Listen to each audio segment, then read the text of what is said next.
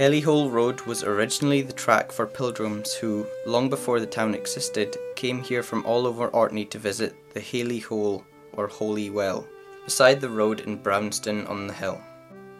This was one of the many wells in Orkney dating from early times, where the water was considered to be a miraculous cure-all.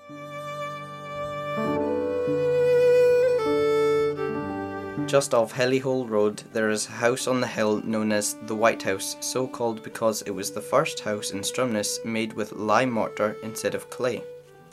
Captain Bligh dined in the house when Captain Cook's ships called into Stromness. A young man who lived at the White House, George Stewart, served on the Bounty during the 1789 mutiny.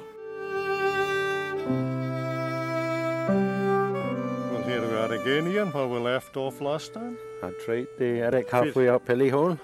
Well, yes, more or less, at the top of the PD Hellihole. At the site of one of the schools that operated in Stromness in 1789. There was a grammar school in Stromness where Latin was taught. Apart from that, there were 3 schools where arithmetic and writing were taught by male school teachers. No, there were 4, and 3 where girls were taught knitting and music. I think. Dame schools. The haven was once the premises of the Orkney Hudson's Bay Company agents. One of the agents was the father of Dr. John Rae, the Arctic explorer. He pioneered the exploration of the Canadian Arctic and found the elusive Northwest Passage using Inuit knowledge and technologies.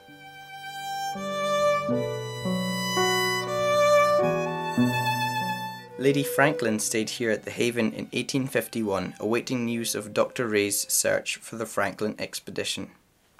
John Rae discovered the outcome of the ill-fated Franklin expedition, but the sad story of desperation was not welcome and Rae was discredited for many years.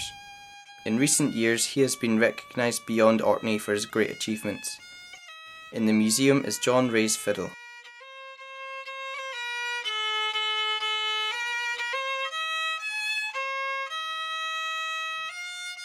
Shortest commute in Stromness.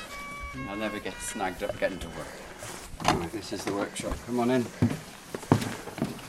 This is where all the harp making happens, and the instrument making, and the fiddle restoration.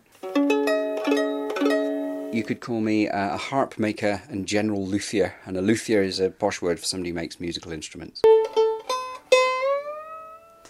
Well, I've been visiting the fiddle for years, just going along to the museum and looking at it through the glass. And it was a bit of an ambition. I kind of had this sort of fantasy that one day somebody would knock on my door and say, "Please restore the fiddle so we can play it." And then it actually happened. It was amazing. We don't have cast iron proof that it went into the Northwest Passage and up into the Arctic with John Rae, but we know that he played it, we know that he took it with him and it was his fiddle. But I think it's certainly a fiddle you would travel with. It's not a super fine fiddle. If I pick it up and we give it a bit of a tap, I've got here an old hammer from a piano with a little felt end on it, and we use this for testing instruments. We can hear a lovely... I'm tapping different parts of the back here. It's like a kettle drum, different bits of it sound different. This is the front.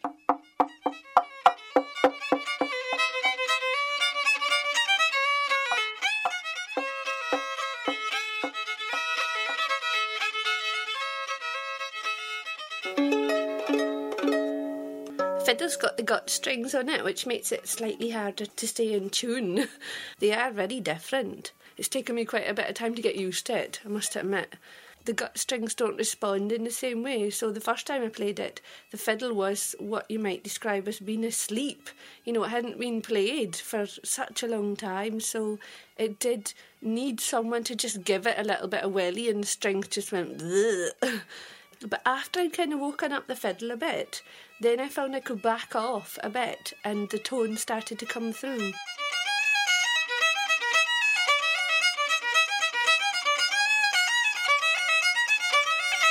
This is in actual fact a Land Rover fiddle. It's a 4x fiddle.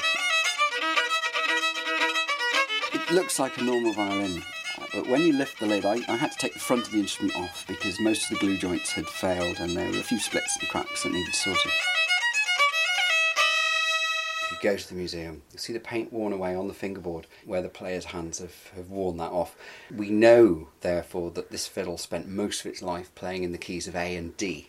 Also, we know it's all down in the first position, down by the tuning pegs, so it's almost certainly used for dance music, for people's music rather than classical music.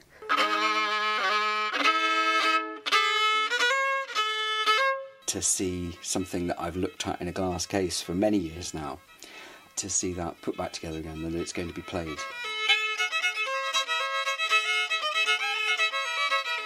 All fiddles are special. They're such important parts of your own family history. It's like hearing the voice of your granddad if you play your granddad's fiddle. So every single one of them has got a story to tell.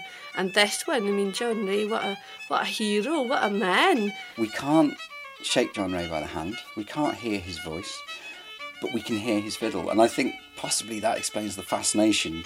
And this is the nearest we can get to any sensory experience of the man and the time in which he lived.